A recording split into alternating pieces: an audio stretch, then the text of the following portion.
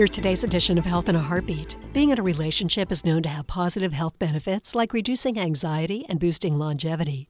But it can also increase the odds of having something less desirable in common, high blood pressure. When one partner or spouse has hypertension, it's more likely that the other partner does too.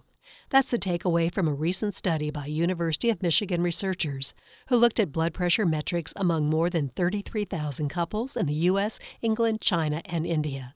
The study is the first of its kind to look at high blood pressure among heterosexual couples in high and middle-income countries.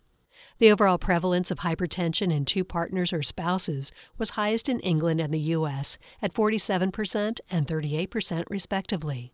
Wives in India and China who had a hypertensive spouse were at least 19% more likely to have high blood pressure themselves.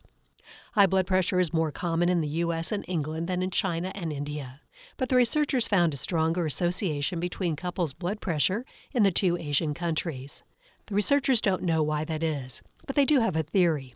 Cultural norms in India and China emphasize a cohesive family structure. As couples depend on each other, it's possible their health issues become more closely entwined. The researchers say the findings are significant because high blood pressure is one of the most modifiable risk factors for cardiovascular disease. Health improvement messages aimed at spouses could be especially effective. So there's one more thing happy couples might consider adding to their wedding registry: a blood pressure cuff. This edition of Health in a Heartbeat is brought to you by University of Florida Health, committed to advancing excellence in patient care, research, and education, and by WUFT-FM. For more information or to subscribe to our weekly e-newsletter, please visit our website, heartbeatradio.org.